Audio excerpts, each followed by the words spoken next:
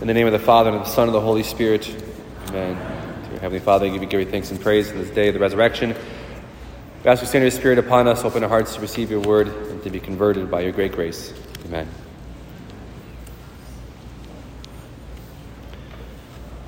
A natural part of human life, especially in relationships with others of whom we live with or those abroad, is that by the very nature of existence, we compare ourselves to each other.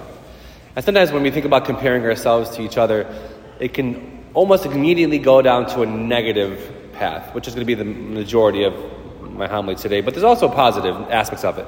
I think of if I compare myself to others who are more educated, who are kinder, more prayerful, more fit, or who are successful in life, in various different ways of life, I can look to that and say that's a goal that I can want to achieve. It's an achievable way of doing things. This person has gone through this task, and they did a great job, and I want to be like that or even better, per se, in a positive way.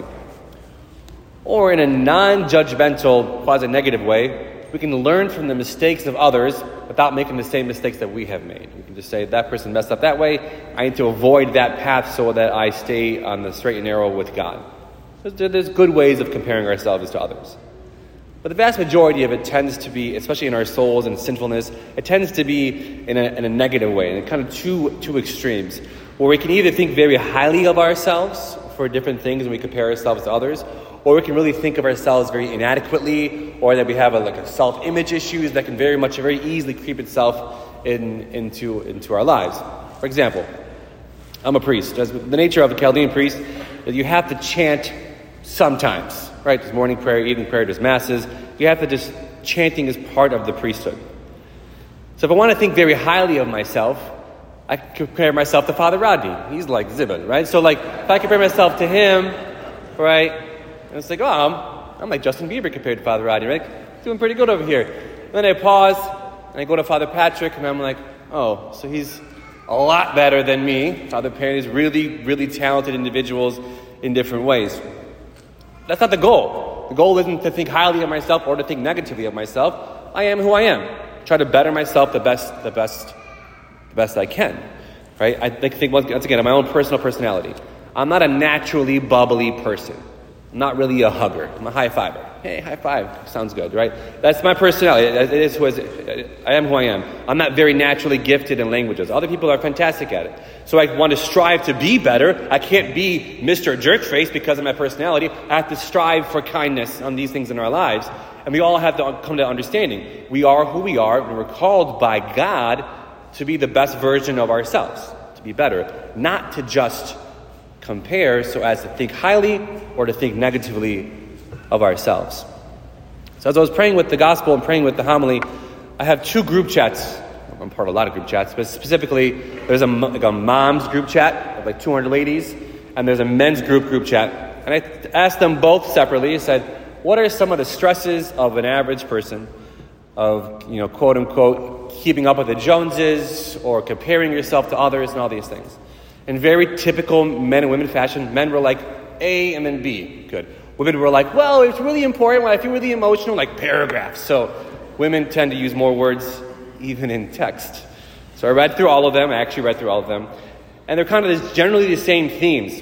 Everyone just wants to compare and feel stressed, really like a pressure from the world around them for a lot of materialistic things, whether it's cars or schools or houses, all these things that can happen in our lives, especially for women specifically for beauty. They don't feel beautiful because of they're scrolling through all these things. Then the stresses of I want to be the best husband I can be, the best wife, the best mother, the best father, the best student, and I'm not as adequate as other people. There can be these stresses that can very easily come out of our lives. And the theme I found all around it was really an overuse of social media. It's really kind of, I thought it would eventually level off, and it's kind of getting worse. You'd think it would, but it's just not. We want to compare ourselves so much to other people, and not even real people's lives, their fake lives, which is what social media is. It's not reality of humanity. It's just this is the cool moment of my entire life, and you judge yourself from it, or you would judge me from it. A little bit of both. So when you apply that to the gospel, I was praying with the gospel. Imagine if this Pharisee in the gospel, who his entire prayer is comparing himself to others, to the tax collector, to extortioners, to adulterers, to the unrighteous. I am better than them. Imagine if he was in the modern day. He would post like, look, I'm giving money to the poor. Look, I'm praying. Look at that's where he would scroll through and he would see somebody's post and he would judge them. Look at this person. I'm not as bad as they are. That would be his demeanor of life, which is really a negative way of looking at things. And it's so natural to compare, we have to mitigate it. We have to control how much we allow our souls to take effect to it. Why? Because if we don't control it, it affects literally how we think of God. Because we want to compare God to all our other relationships. We want to have a relationship with God, but we're confused because in our own minds we're so conformed to the modern day that we want things to happen immediately, right now, and we go and pray to God, and God works slowly. Oh, so slowly. The first half of this gospel. This woman is going to this judge and going to this judge. She's persistent. God wants us to pray and not lose heart. But God doesn't respond. We're so used to texting somebody, they'll get back to us in an hour, we're offended. You call somebody, they call back the next day, hey, I called you yesterday. Okay. Why are we we're conditioned to be quickly immediate, and God's not like that. Think, for example, the seminary started back up this year, and this week we have three Chaldean girls, 2 in our order and 1 in a non-order, who are receiving their habits, who are giving their lives to Jesus, discerning God's will in their lives in a very religious seminary and priest way. When I was in seminary for 6 years. The first 5 years of my time at seminary, even a year before that really, was just asking God, what do you want me to do with my life? 6 years, let's say 6 years.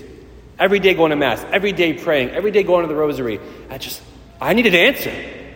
In modern day, I can email God by 9 a.m. By noon, I want an answer. It's not how it works. God is slow. God is patient.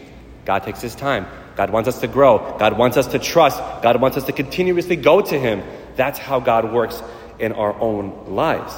So that's who God is, and we have to accept him for who he is. Because in our heart's desire, the natural desire of our hearts to compare other people to other people, we have to just pause. And I think the whole world would be so much better if we accepted things for what they are and accepted people for who they are. Starting with God. He works slow, and he's so merciful, and he's so patient, and he wants us to grow. Sometimes he wants us to suffer, but he always wants the best for us. Imagine how much better your relationships with your in-laws would be if you accepted them for who they were. Your mother-in-law is stubborn. She's not going to change. I guarantee it. Accept it. Love her. That's it. Period. Imagine that was our relationship with so many other people in our lives. We just accepted them for who they are and accepted ourselves for who we are, in our talents and in our shortcomings. We're not perfect. We're not models. We don't have the best of everything. We're not going to ever have that. That's okay. Accept who you are as a person and try to better yourself the best you can. And I think it all comes down to, and everyone would accept ourselves of who we are actually trying to be. Because if you compare ourselves to that person and that person and that person and that person, we will continuously fall short because their lives are lies too. But who are we? We are children of God. We are loved by God. Because in the gospel, this tax collector, when he goes and prays in the temple, and my prayer, every time I pray with this gospel and I enter into this gospel, this is always my prayer to the tax collector. He's not even comparing himself to the Pharisee. He doesn't even care. He doesn't even acknowledge his existence. He walks into the temple to pray because it's the right thing to do. He gives praise and glory to God because it's the right thing to do. He's sorry for his sins because it's the right thing to do, not because of another. And that's his glory. And that's why he goes home vindicated. And that needs to be our hearts and our life's choices. We do the right because it's the right thing to do. We worship God because it's the right thing to do. We live simple, humble lives because it's the right thing to do. We are children of God, and that's who we are. Not in comparison to others, but just simply loved by God. Amen.